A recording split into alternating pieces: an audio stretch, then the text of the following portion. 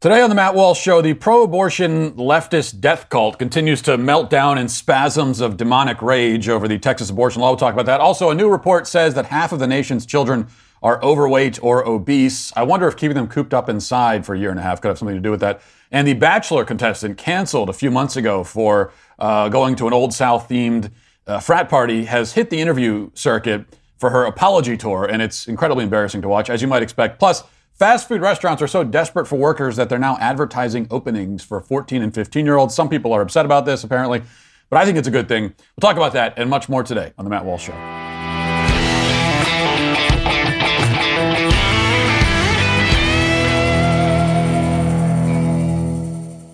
I got a question for you. Should Viagra really cost $90? Not that I know how much it costs.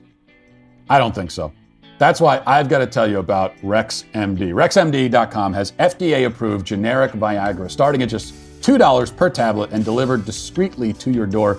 Here's how it works. Just fill out a brief survey, and if appropriate, you can try a starter pack of generic Viagra. Starter packs are currently available to new customers. RexMD.com has helped over 100,000 men get generic Viagra from the comfort of your home. And look, this is a deal that can really get you excited. There's no copay, there's no doctor's office visit, and your shipping is always free. If you're looking for generic Viagra, RexMD has made the process fast, easy, and also affordable.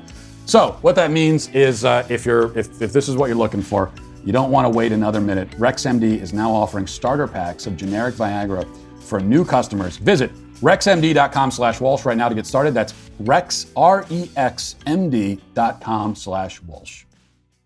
We are now on day 2 since the Texas law banning abortions after heartbeat is detected went into effect. The pro-abortion legions have certainly not calmed down at all. If anything, they've are growing more unhinged and delirious in their frothy, spittle-flecked rage. And the rage is all the more hysterical now because the Supreme Court has officially, as of last night, denied the request from the abortion industry to put a halt to the law, with John Roberts dissenting along with the other liberals, of course. The reaction from the pro-abortion death cult, it kind of reminds me of, if you've seen The Exorcist, it reminds me of the last scene in The Exorcist when the priest is drawing the demon out of its host and she writhes and curses and vomits and everything. That's what it really reminds me of. If for whatever reason you ever had any doubts as to who the bad guys are in our interminable culture war, you need only witness this entire scene. I mean, listen to what these people are saying. And what they have been saying over the last 48 hours. Watch how they've been acting, and the truth should be very plain to you. Now, it may seem simplistic to some people when you talk about good guys versus bad guys. And maybe one half of that equation is kind of simplistic. I mean, I know myself and my own flawed nature too well to give myself the label of good guy. Perhaps a guy who is trying pathetically to be good might better fit the bill. But the bad guy line is more clearly drawn, I think. The fact is that one side in this ideological struggle has overseen, facilitated, funded, and committed the serial slaughter of 60 million human beings in less than half a century, and it's not enough for them. Their bloodlust has not been satisfied. They want to see another 60 million killed, and then another 60 million, and on and on. Any attempt to stop the extermination or even slightly slow it down is met with anger so intense and irrational and shamelessly wicked that the only description that fits in describing it is demonic. I mean, that's the fact of the matter. These are the bad guys. These are always the bad guys, because all throughout history, there have always been people pointing to other groups of people and saying that those people are not real people and don't deserve to be treated as real people. And the ones doing the pointing are always the bad guys, always. History shows us that. But I don't need to wait until this chapter is in the history books to see who is who and to call these people what they are. And that's why when I see all this panicking over the abortion law from the pro-abortion side, and I hear them screaming, and I hear them say, oh no, they're coming for our abortion rights, I can only respond, yes, you're right. We are coming for your abortion rights. We want to burn the whole industry down and leave it in ashes. We want to dance around the smoldering rubble while you cry. That's what we want to do. And you're right also that the tide is turning against you. See, we in the pro-life movement are actually stronger today than we've been in years. And you notice that, and it scares you, and it should. I'm happy that we scare you. I'm happy that you're so angry and upset. It makes me very happy. Because we speak for the children that you want to slaughter. We give voice to the ones that you want to silence. And we're being heard. We will be heard. Your pathetic, trembling fear is delicious. I love it. Because it means the bad guys are suffering a defeat that they very richly deserve. Now, there are many examples we could examine here of the bad guys, reacting to this defeat.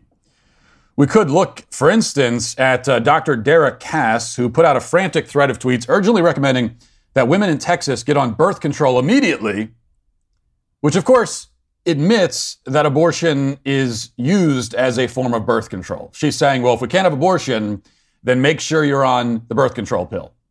If we can't have that form of birth control, the murderous form, then make sure you're using contraception. This has always been obvious that it's a form of birth control, but the left rarely admits to it as explicitly and loudly as they have been over the last few days. And then she writes this. She also writes, if you find out you're pregnant and do not want to be, you have very little time to do it. Do not shut down. This will be hard, but you can't delay. Call me. We'll figure this out together.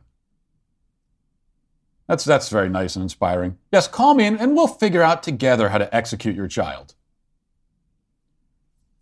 But that pales in comparison, I think, to this. There's another string of tweets. This is from Richard Hananiah, who is the president of some kind of research institute and a Newsweek contributor.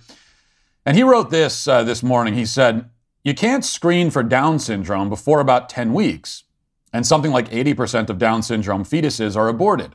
If red states ban abortion, we could see a world where they have 5 times as many children with Down syndrome and similar numbers of other disabilities. Could be outliers in the whole developed world. There are already negative stereotypes of Americans in those states. One can imagine it getting much more extreme. What if they also ban genetic engineering and embryo selection, while other places go ahead? Can it get any more clarifying than that? He is openly criticizing the law on the basis that it will allow more Down syndrome people to exist. He even says that the existence of Down syndrome people will perpetuate negative stereotypes about red states. I guess the negative stereotype in this case is that red states don't believe in eugenics. Now, over on cable news, CNN and MSNBC, the reaction has been just as twisted and frantic. There are many clips I could play for you, but I'm going to play just one. There isn't a lot of emotional hysteria in this clip, but it's interesting only because of who is speaking on the issue. Watch this. Here we are on September 1st, the first day since 1973 when a state has been able to ban abortion. 1973 is the year of Roe v. Wade. And the Supreme Court has said nothing. They have allowed the second most famous opinion of the last 100 years after Brown v. Board of Education to essentially be violated, be overrun, but they haven't even said a word about it, which strikes me as a real blow against the Supreme Court's institutional reputation. It's a famous opinion. You know what else was a famous opinion? Dred Scott. That was a famous opinion. That was established precedent at one time. But yeah, that was Jeffrey Toobin, by the way, who is worried about institutional reputation. Now, of course, you know Jeffrey Toobin as the guy who really wanted his coworkers to, see his point during a Zoom call, if you catch my drift. But he's a lot more than a public masturbator. He's got more on his resume than public masturbation. He also, according to reports, tried to bribe his mistress to abort his love child.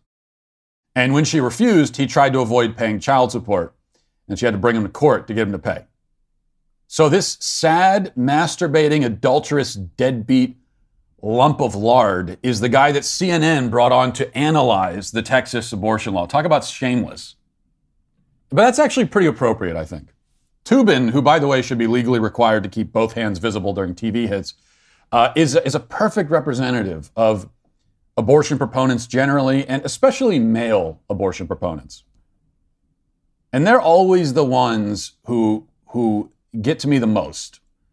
Maybe just because I'm a man myself. These are the most pathetic specimens on earth, I believe. Because it's a man's calling, it's his vocation to protect and defend the innocent. especially his own family. But these men would rather kill than fulfill that obligation. And it's worse than that even, because they're not the ones doing it. They're not doing the deed themselves. They turn the other way and let their wives or girlfriends or mistresses carry the physical and emotional burden. They say, okay, go ahead and my child can be killed and tossed in a dumpster. You can live with guilt for the rest of your days. If it means that my lifestyle is protected, it's all worth it. And even the men who support abortion and yet have not had any of their own children executed still support it so that they might preserve that option for themselves should they need it in the future. So these are not men at all, in my view. These are more like miserable, slimy little lizards scurrying around. Is that too harsh? I don't think so. I mean, I have nothing but contempt for men who will not do what they are meant to do as men. A man is supposed to say to the mother of his child, I am here. I will always be here. I will give my life to you and the child. A man who says instead, this child must give his life for me so that I won't be inconvenienced, is again no man at all. Not worthy of the name. And this is what's so deeply disturbing. One of the things about abortion, it's that this is such an inversion of the parental instinct. Parents are supposed to sacrifice for their children, not the other way around. One of the greatest examples of this, by the way, and I was thinking about this yesterday, thinking about sort of like the opposite of the Tubins of the world.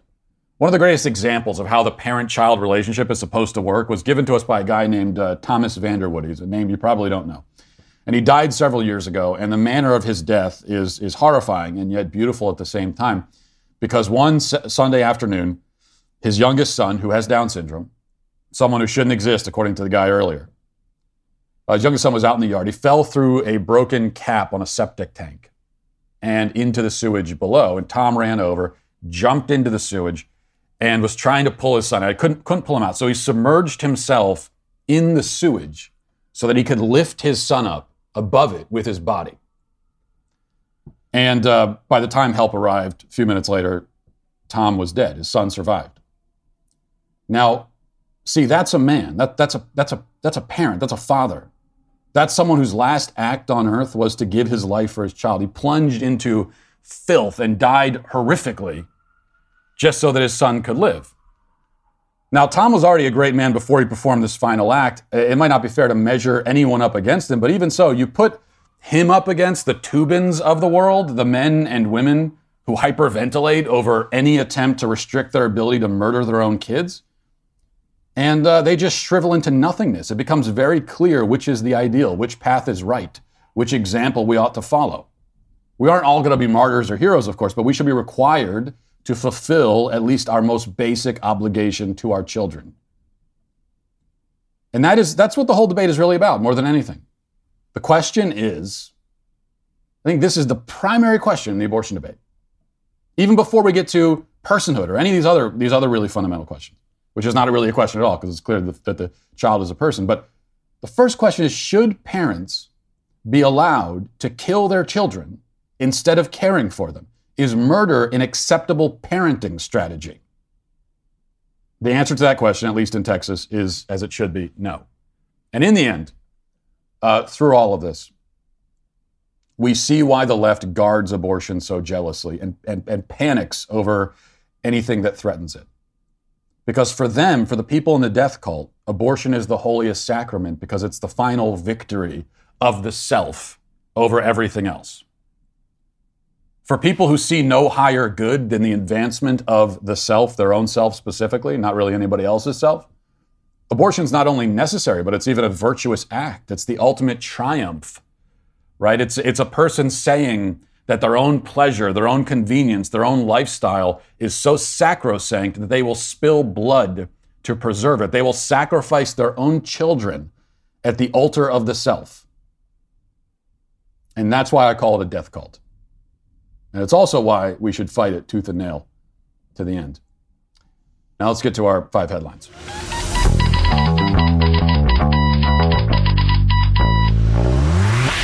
Now a quick word from Paint Your Life. We recently moved and still getting the house kind of set up. Well, I'm not getting the house set up. My wife is. I have no sense of these things at all. but every day I walk in and, more things have been assembled and put up, and decorations have been put up. And what I certainly have noticed is that paintings can really bring the room together, and they can make your home feel like home, especially a painting of one of your loved ones. If you want to give a truly meaningful gift to yourself or to someone else, you've got to try paintyourlife.com. Get a professional hand-painted portrait created from any photo at a truly affordable price, or combine photos of people or places that you love into one painting. You can choose from a team of world-class artists and work with them until every detail is perfect. It's a user-friendly platform. It's easy to make your custom order and get this hand-painted portrait and get it ordered anyway in less than 5 minutes. Delivery is very fast as well. I've done this myself, and we were extremely happy with the final product, and also just how easy it was and how hands-on they were and receptive to all of our feedback and everything else. So at paintyourlife.com, there's no risk. If you don't love the final painting, your money is refunded, guaranteed. And right now, it's a limited time offer. Get 20% off your final painting. That's right, 20% off and free shipping. To get this special offer, text the word Matt to 64,000. That's Matt to 64,000. Text Matt to 64,000. Paint your life. Celebrate the moments that matter most. Okay, so as we continue on the road here, I complained yesterday that I had been put up in a serial killer hotel, which I had. My room was like something out of a horror movie. Filthy, dark, tiny, sinister stains on the walls and bed sheets. A chalk outline of a dead body on the carpet. There was literally, I'm not making this up, a raccoon curled up in the closet. And like cockroaches sitting at a table in the corner playing poker, smoking cigarettes. You turn on the faucet and blood comes out. I think I might be blending the actual room with the nightmare I had about the room while I was sleeping in the room, but you get the idea. Anyway, because of my diva meltdown yesterday on the air, today I've been put up in a luxury suite downtown, and I have to say, I'm still offended and I'm repulsed by this room. First of all, only one of the bathrooms in the room has a hot tub, which is outrageous. No champagne bottles were waiting for me when I showed up here. They don't even have bathrobes, if you can believe it. Not that I'd actually wear a bathrobe that 1,000 naked bodies before me have been in, but I'd like to know that there's one there hanging in the closet. Just gives me peace of mind. So, just one humiliation after another on the trip. I have been asked to sacrifice so much. I really feel, as I sit in this room right now, I feel connected to the people who were in like wagon trains on the Oregon Trail. I think that's the best comparison in a lot of ways. All right, moving on. So there's one other point actually that I want to make on this this Texas law, this abortion thing. And it's the point that I'm sure I can't resist making. I have to make, which is that over the last couple of days, we've seen this resurgent. The feminists have come forward again. The feminists who have kind of receded into the background on the left have fallen out of favor in many ways, but they're now on the forefront, and they're talking about things like women's rights, and this is an attack on women's bodies. And this is a handmaid's tale. I mean, these are misogynists and sexists who are supporting this law because they want to control women. Okay, well, you know what I'm going to say. What is a woman then? What are you talking about? I don't know. Who are these people you're talking about? Women? What is that? I don't know what you mean. So you can't have it both ways. You got to pick one lane of crazy or the other. You can't do both here. That doesn't work. Because you've been telling us for years now that women don't exist and that men can get pregnant too. If men can get pregnant too, okay, then how is this an attack on women specifically? You would, if it's an attack on anyone, which it isn't, obviously, you damn psychopaths. We're just trying to stop people from being killed. But if it's an attack on anyone, it's just like it's an attack on everyone, right? It's not an attack on anyone specifically. I mean, the Texas abortion law is an attack on me because I could get pregnant, apparently. I've never tried, don't plan on it, but that's what I'm told. So all of a sudden now, we're hearing about this. After years and years, I mean, especially recently, pregnant women, women's bodies, like these phrases are not even used anymore. Even by our public health authorities and official documents, they won't talk about pregnant women. And now, so that they can play the identity politics card, Now the LGBT and everyone higher up on the victimhood ladder, temporarily they have stepped back and allowed the feminists to climb that ladder again, just sheerly out of political convenience. If this is an attack on women, if this is an attempt to control women's bodies, then that means that only women can get pregnant. Now we're starting to, okay, well, only women can get pregnant, and now the picture of what a woman is starting to come into focus, isn't it? You got to pick one or the other. It just doesn't work. I'm sorry. All right, this is from The Federalist. It says nearly half of the nation's children aged 5 through 11 now qualify as either overweight or obese, according to results of a new study out Friday. Researchers from the University of Southern California and the University of Michigan found the proportion of U.S. children aged between 5 and 11 who are overweight and obese on the body mass index rose from just more than 36% pre-pandemic to nearly 46% over the course of prolonged classroom closures. Dr. Tim Logeman says school is essential. Kids are eating ultra-processed foods locked in at home, and it's making them sicker. A literature review on effective strategies for childhood obesity prevention published in May of last year lends credence to Logeman's claims. According to a team of 19 European researchers who reviewed more than 400 studies from 2000 to January 2015, school-based programs to mitigate childhood obesity were found far more effective than seminars directed at parents to teach healthy living at home. Okay, so there are assumptions here that I don't agree with, and one of the assumptions is that parents are incapable of preventing their children from becoming fat, or the idea that parents need seminars in the first place. It's more effective than a seminar. Like, my children are not obese. I don't need any seminar for that. They don't drink soda hardly at all. We don't have a lot of junk food in the house. And they get plenty of exercise. They run around and play all the time.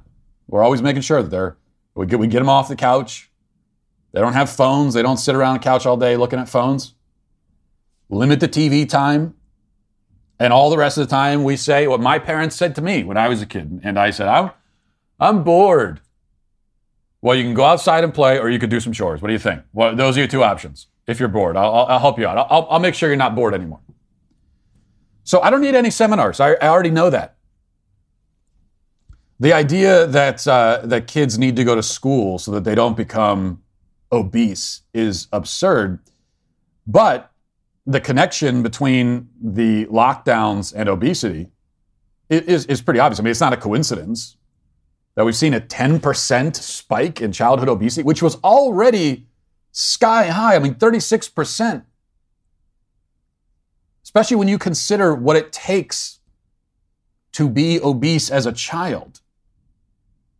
This should be something that, we're all used to seeing obese children walking around, and it's very sad to see. But this should be something like you almost never see. This should be, seeing an obese child should be like, it should be like it's like spotting a unicorn or something. It should be just something you never see. Because children are, they've got very active metabolisms naturally, and they should be active themselves naturally. They've got a ton of energy. It's extremely, and you can control everything they eat. They're not eating anything you don't give to them.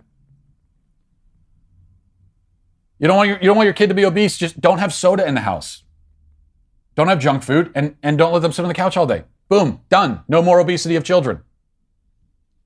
36% is crazy. 46% is even more crazy. 10% hike. It's clearly there's a connection, but I would say the connection is less the fact that they weren't going to school, and more the fact that so many parents kept their kids locked inside. And at the same time, we shut down the playgrounds. Let's never forget that. Even where I lived, they were putting caution tape around playgrounds like it's a crime scene. Taking the basketball hoops down and basketball courts, taking away the opportunities for kids to go. And then a lot of crazy parents also didn't want their kids going outside. They were afraid that their kid walked down the front yard, the coronavirus is going to come in and assault them. So that's the connection, but there very clearly is a connection. And as we hear about coronavirus among children, and we know that it is very rarely severe among kids. They're at much higher risk from the flu than they are from COVID. But there have been some severe reactions. I mean, there are going to be some children who react severely to coronavirus, and I'd be very curious to know how many of those kids were overweight or obese. They're not very forthcoming with that information, but that would be an interesting thing to know, because we know that the obese are especially susceptible to this virus. The obese are especially susceptible, so let's shut down the parks, let's shut down the playground, let's tell people they can't go outside without a mask on. Makes a lot of sense. All right, next, Rachel Kirkconnell is the Bachelor contestant who, if you recall, she was canceled a few months ago because there was a photo that surfaced originally on Instagram where she went to an Old South-themed frat party back in 2018. Why did she go to an Old South-themed frat party? Well, it could be that she's a neo-Nazi, skinhead, Confederate, amalgamation of all of the terrible things all rolled into one. And she went there to celebrate white supremacy and racism. I mean, that could be it. For this ditzy, airheaded sorority girl. Airheaded. Yeah, she's stupid. I just called her airheaded. This airheaded person. Anyway, it could be that. Or it could be that she went to the party because she wanted to wear the dress and take pictures. That was one of the other. But everyone assumed it's more the former, and that she wanted to celebrate white supremacy and racism, and she's really a Nazi. And so the picture came out and she was canceled. But she's been groveling and apologizing this whole time. Mostly groveling and apologizing, kind of in Instagram posts and everything. But now she's hit the interview circuit. And she appeared on something called From Privilege to Progress on Instagram Live, which already sounds unbearable. But now let's watch and listen to what she had to say. Let's listen. And I guess that's the first time my eyes opened about, okay, like, there's a difference between being not racist and anti-racist. Because back then, if you would have asked me, like, are you a racist person? I would be like, of course I'm not. Like, I would never, ever, ever judge someone by their skin color or, be prejudiced towards them or racist towards them. Like, that was like, I would have never, ever considered myself that back then. And that was probably the first time I realized, like, okay, so there are layers to this. You can obviously be overtly, openly racist, but you can also be or have like implicit bias and these racial tendencies within you that you don't even know about, or you can be racially ignorant. And that was probably the first time I had realized that. And I think the peak for me was last summer during the movements after George Floyd. That's when I realized, like, okay, I need to do more than just not be racist. So there you go. She's learned that there's a difference between racism and anti-racism. I mean, she claims that she learned this. So this was an epiphany that she had before the picture came out. So that's part of the epiphany, of course. You can see how she throws everything in there. She throws the whole kitchen sink into it. She talks about racism versus anti-racism. She's acknowledging her privilege. And then she even talks about the martyrdom of blessed George Floyd, hallowed be his name. And she says how that was the final thing that made her confront racism. Just, again, continuing to grovel and apologize and say everything that her cultural overlords demand her to say. And the thing is, they'll sit there. I mean, the people doing this interview, whoever they are, you could see them kind of sitting there and listening and nodding their heads and saying, well, it's very good. You're saying the right things. Yes, dance, puppet. Dance. You could see them doing that, but it's not going to change anything. She will still be forever and always, according to these people, a racist scumbag. That will never change. but she will continue to try. She's even still apparently with the guy, was it Matt Jones, I think, the Bachelor, who they were all competing for, and she won the competition. I don't even know how the Bachelor works, actually. So I think she was competing for the affections of this guy, who I believe his name was Matt Jones, and she won, and then this whole controversy started, and he threw her under the bus to her face on live TV, called her a racist. He was tearing up and crying, claiming that he was emotionally traumatized because his girlfriend went to a party and wore a pretty dress 3-4 years ago. And she's still with that guy too, doing her penance, hoping that eventually forgiveness will come, but it will never come. You know, that's forgiveness is like a two-way street. Not that she has anything to be forgiven for. But on the other side, there's no willingness at all to forgive. And again, to forgive a thing that there was nothing wrong with in the first place. Yet another lesson for us all. This is, when they come for you, when the cancel mob comes for you, as I always say, there's no reason to apologize. It's not even about being brave.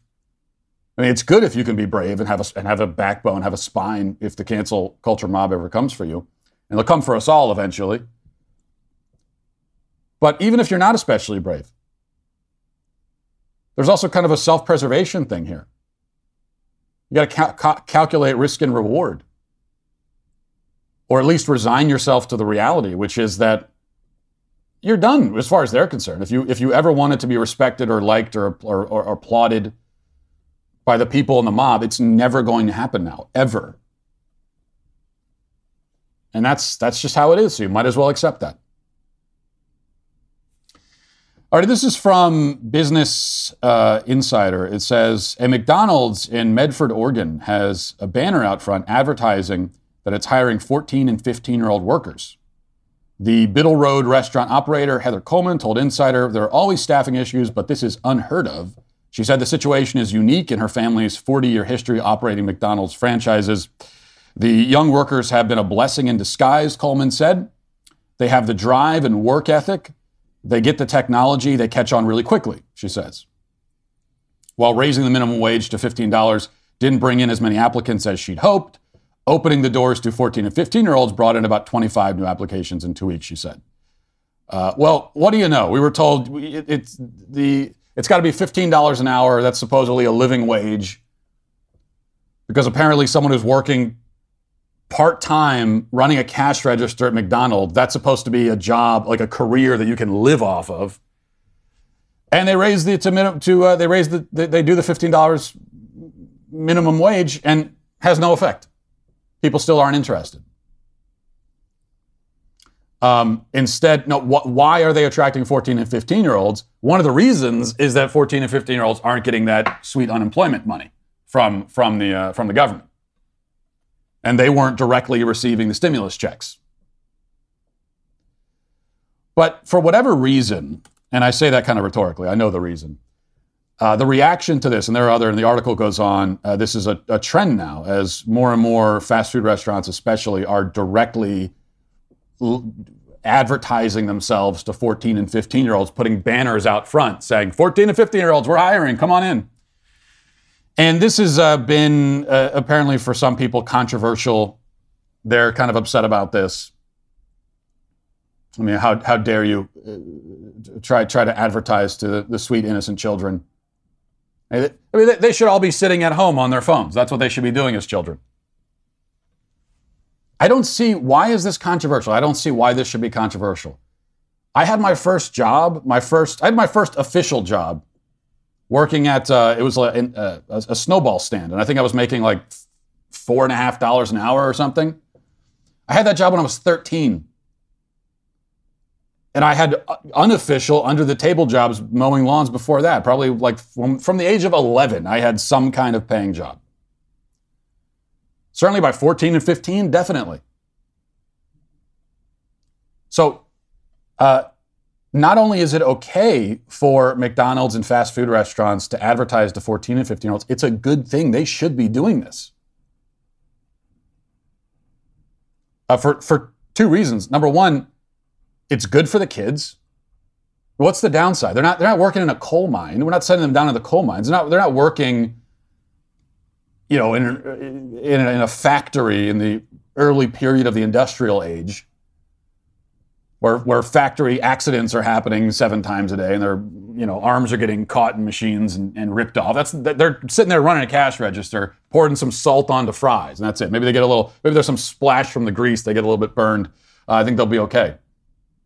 So it's good for the kids. It's not bad for them. It's good for them. They're learning work ethic. They're earning a little bit of their own money. I could tell you for sure that as a kid, and there's no contest here at all for me personally, because I went to public school and I also had part-time jobs. And where did I learn the most? In the jobs, for sure. That was the best education. You're learning not only generalized sort of work ethic and how to show up on time, how to fulfill your responsibilities. Those are really important lessons for kids to learn, and other lessons, and also lessons that they often don't learn in the public school system. But they're also just some basic skills that you're learning. Running a cash register, you got to do math. At least back in those days, there was some math involved. At least now not quite as much. But still, you're applying some of the academic things that you're learning in school in the real world. And so it's all positive. It's a great thing. It's also good for families, especially lower income families. I mean, because we have this idea that kids, like, you shouldn't get a job until you're 18 or something. And even then, maybe don't get a job. And so in lower income families, and really in any family, you have kids who are able-bodied. They could easily get a part-time job and do it, and contribute to the household income, at least be able to buy some things for themselves, be contributing members of the family, and but so often they're not, because of this absurd idea that some people have that it's wrong for a teenager to work. And then the other point also is that these jobs are made for teenagers. That's why the raise the minimum wage thing, the vast majority of people aren't on minimum wage. That's a relatively small minority of the overall working population. And a great number of them are young, and these are jobs that are not meant to be. It's like, these are not, a minimum wage job is not meant for someone like myself, 35 years old with 4 kids at home. Because even if they raise the minimum wage to $15 an hour, that's still not really going to be enough to fulfill all the obligations that I have. These jobs are made for kids. It's perfect for them. Because they don't have a family to support on their own. They don't have kids of their own, hopefully. They can do these kind of minimal tasks that are very easy to learn and benefit in the process. It's a great thing. It's a wonderful thing. Okay. Let's move on now to reading. Well, here's this also. I just wanted to show you this. This is a tweet from Ford Europe. It says, "You asked Ford to make the very gay Raptor a reality, and we heard you. Our real-life version made its debut at Cologne Pride last week in all of its rainbow-adorned glory." And then you can see the vehicle there decked out in rainbows. They said that we asked for this, and that's why they did it. And they're right, actually. I have been. How many times have I said it myself? I've been asking for this. How many times on the show have I said, we got to have the very gay Raptor? So thank you, Ford, finally, for doing that. Okay, that was an important note before we get to our reading the comments. This is from Lupin's Red Jacket. Says, "Reminder, it's not a right if it tramples the rights of another. In this case, the right to life, of which is made abundantly clear in our Constitution, that it must be protected just as much as any other." Yeah, this is where we get into what is a human right. And I think almost everyone has a very vague idea of what a human right is. And this goes back to, this lies at the foundation of many of our disagreements and debates. Like, we can't even agree on what a right actually is. And it is hard to define. But one thing we know for sure is that rights, actual human rights, which are inherent to our human nature, are not in conflict with one another. Okay, so it's not a zero-sum game with human rights. So if you find yourself in a position where there's a tension between two rights claims, where if one person is able to exercise their rights, it means that another person can't exercise theirs, what that tells you every time is that there's a confusion here about rights, is that one or both of these rights claims are not legitimate. Because when it comes to actual rights, if they're real, then you should be able to exercise them without causing any harm to anybody else.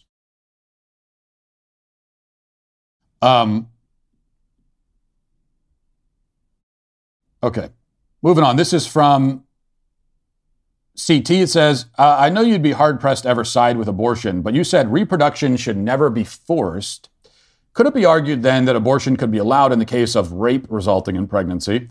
This argument definitely has a lot of loopholes. Women falsely claim rape. You could argue that it would only be feasible if the rapist is convicted. But the child would be long born or aborted by the time the courts determine culpability. Just curious on your thoughts. Huge fan. Thanks for everything you do. No, because again, it's already occurred, right? I said that we don't force reproduction. No one is trying to do that. And yeah, you could say rape is that, but that's not a law. I'm talking about legally. There's no legal effort to force women to reproduce, as much as we hear that claim in relation to these abortion laws. But that's an entirely different thing, because at the time of the abortion, the reproduction has already occurred. Now, the rape obviously should not have happened. It's a travesty, an injustice. The person responsible should be convicted, and then if I had my way, they immediately be marched up the gallows and hanged in front of the whole town. That's what I think we should do with actual convicted rapists who are guilty. But the forced reproduction at that point has already happened, and abortion can't undo that or change it. That's the point. All it can do is create one more victim.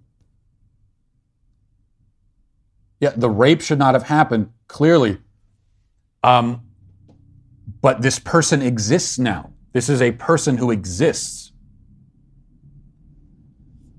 How do we address the rape or mitigate it in any way by killing that person?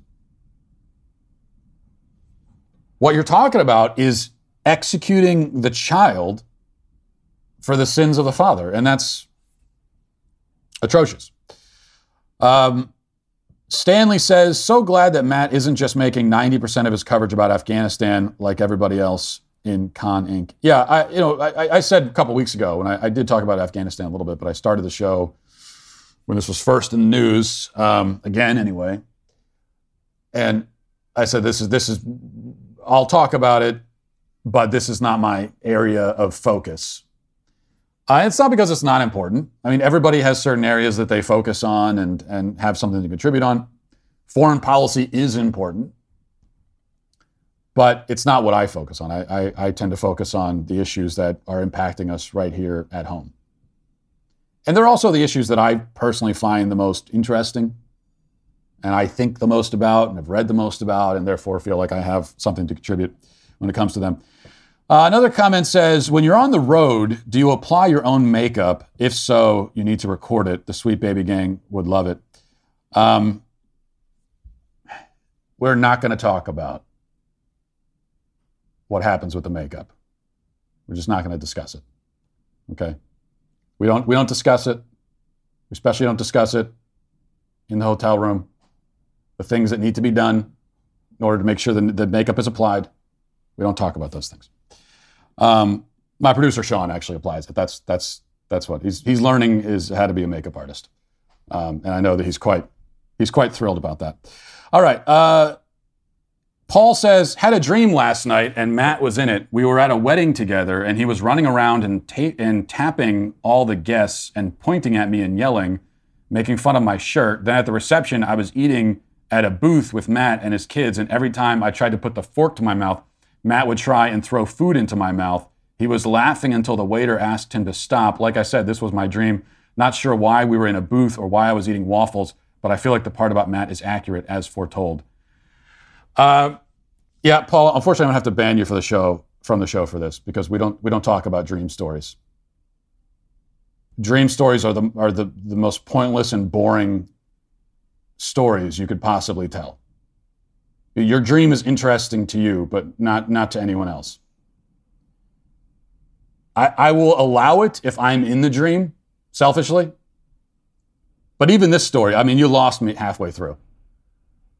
And I completely lost interest. So you're banned. Even though I think I talked about my own dream a few minutes ago, but of course, I don't have to abide by my own rules. And finally, Chloe says, day one of asking Matt to shave his beard for the lulz.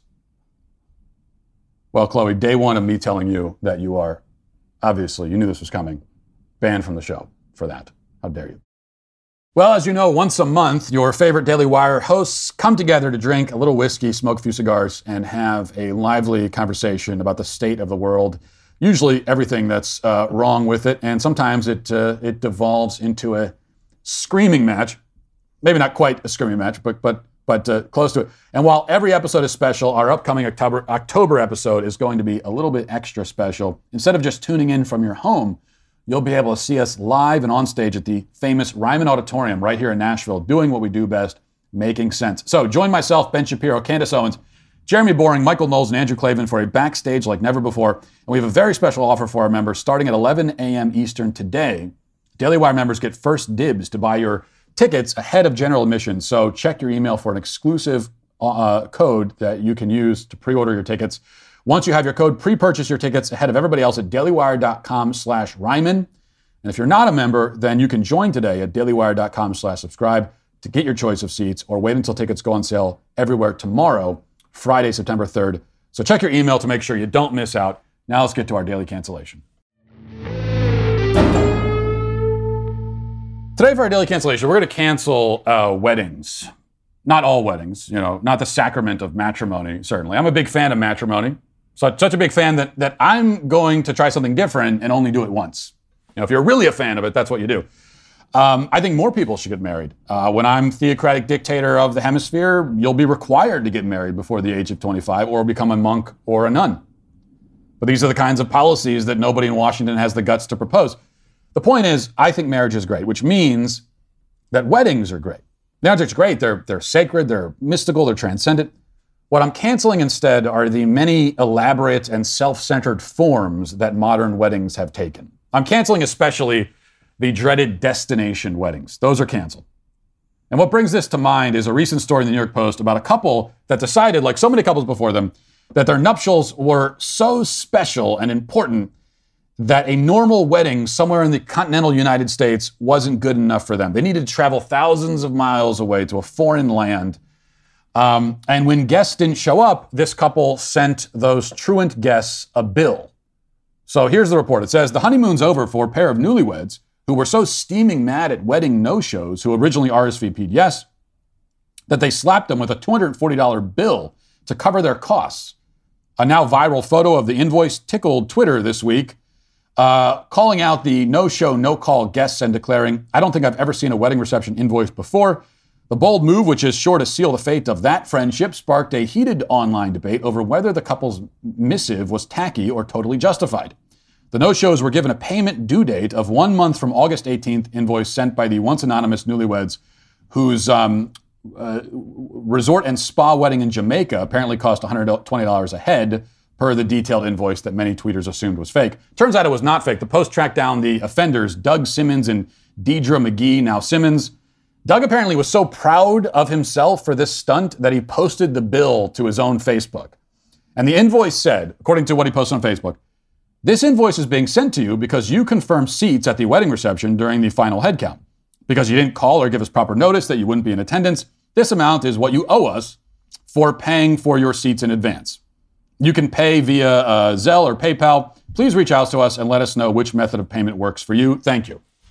Then the article continues and says, When reached by the Post, the groom admitted that, yes, he got a little bit petty, but I'm not some trifling person who's going to bill somebody, even though it's exactly what he did. Simmons, a small business owner in Chicago, stressed that it's not about money.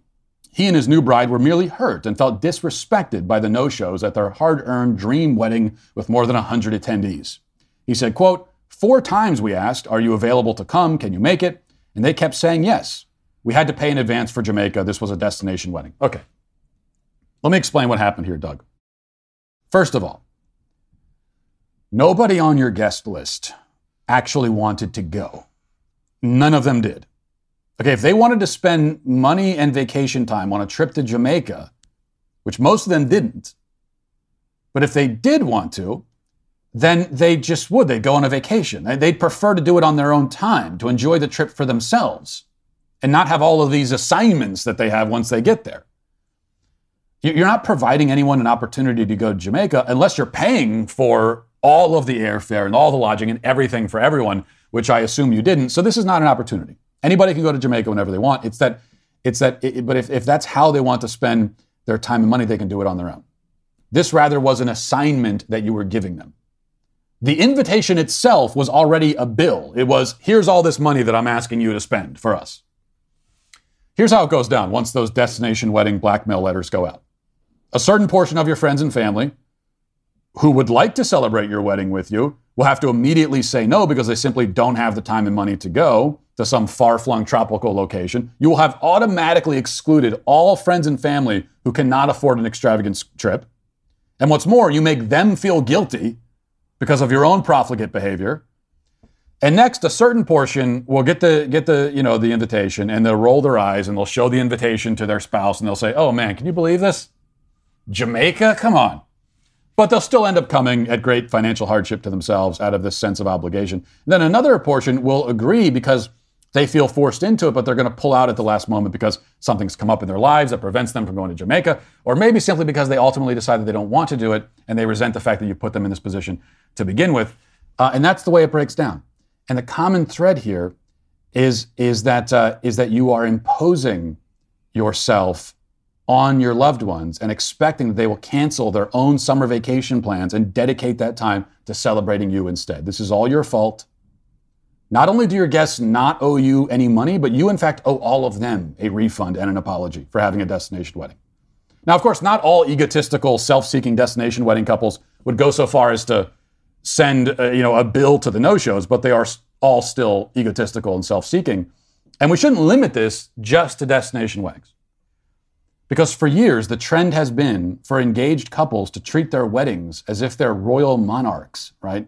Weddings have become exorbitantly expensive, unnecessarily extravagant, centered more and more around the egos of the individuals getting married, rather than a respect and reverence for the sanctity of the sacrament that's being performed. Now, it's not that weddings shouldn't be fun, it's that they should be. They ought to be joyous and festive. But our approach to weddings often sucks the joy and festivity out of it. The whole bridezilla stereotype comes from the fact that brides so often in our culture feel that their big day is licensed to be miserable and demanding and self-absorbed. I mean, how did it get to this point? It's no coincidence that weddings are a $50 billion a year industry in a country where divorce is rampant. It may seem kind of like an irony that we make such a big deal out of weddings but care so little about marriage, but really it's not ironic at all. It makes sense to see things kind of shake out this way. Lavish and excessive weddings are lavish and excessive because the people involved are inordinately focused on themselves. And people who are inordinately focused on themselves usually do not succeed in relationships, especially not romantic relationships. A person who feels themselves entitled to a day or several days obsessively dedicated to a celebration of the self, no matter the cost and no matter the toll it takes on their families and friends, usually they've arrived at this conclusion because they believe that every other day of their lives should be the same. They think that every day is a celebration of themselves. And this is generally not a good way to start a marriage, with this kind of costly, overwrought tribute to your own ego. Especially if you don't even have the decency to hold this carnival of vanity somewhere within the country where you and all of your loved ones actually live. And for that reason, destination weddings are canceled. You have to make other plans because I've canceled all of those weddings. Try renting a pavilion, at your local park for $45. Grill some burgers, some hot dogs, get a few kegs. Your guests will have a blast. I guarantee it. That is the type of wedding celebration and reception I am now assigning to the entire world. It has been decreed. And we'll leave it there for today. Thanks for watching. Thanks for listening. Have a great day, everyone. Godspeed.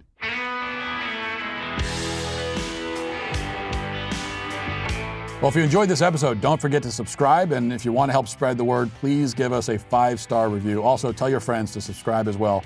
We're available on Apple Podcasts, Spotify, wherever you listen to podcasts, we're there. Also, be sure to check out the other Daily Wire podcasts, including The Ben Shapiro Show, Michael Knowles Show, The Andrew Klavan Show. Thanks for listening. The Matt Walsh Show is produced by Sean Hampton, executive producer Jeremy Boring. Our supervising producer is Mathis Glover. Our technical director is Austin Stevens. Production manager Pavel Vodosky. The show is edited by Sasha Tolmachov. Our audio is mixed by Mike Coromina. Hair and makeup is done by Nika Geneva. And our production coordinator is McKenna Waters. The Matt Walsh Show is a Daily Wire production, copyright Daily Wire 2021. The Supreme Court permits a wonderful pro-life law in Texas to go into effect. Joe Rogan contracts and recovers from the Wu flu, and a new poll shows that most Americans want Joe Biden to resign. Check it out on The Michael Knowles Show.